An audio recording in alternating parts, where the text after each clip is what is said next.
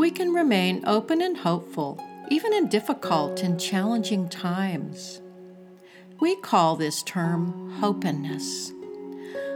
Learning how to be hopeful in difficult times is an ongoing challenge for everyone. Maintaining a sense of Hopenness, even during difficult times, can help you grow as a person and find that source of inspiration within, which is what this Blessism is all about.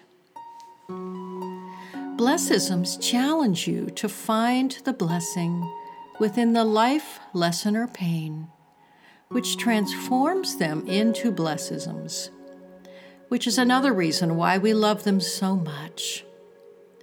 Blessisms can help you acknowledge, bless, and accept your present life circumstances in a beautiful yet simple way. Accepting and acknowledging where you are on the path of life can help you move through difficult circumstances in a much healthier way. Let's do the Blessism for Hopenness now.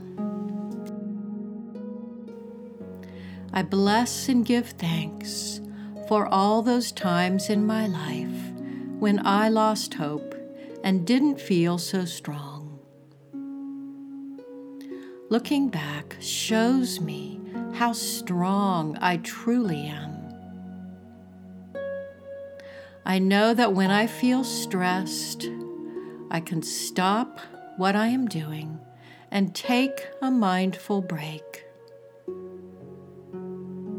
I can choose to respond calmly rather than react abruptly. I can remain open and hopeful, even in dark times. Learning how to be hopeful in difficult times is an ongoing challenge for everyone. Maintaining a sense of Hopenness, even during challenging times, has helped me grow as a person, and for that, I am truly grateful. So take some time now to focus on how you can be open and hopeful.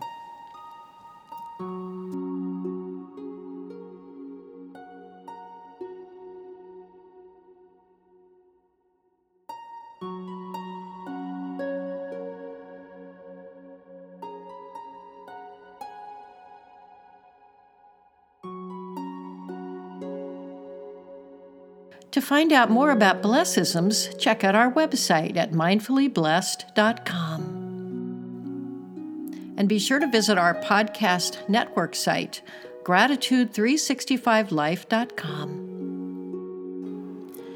To learn more about Leslie's work, go to thegratitudecoach.com. Have a wonderful day.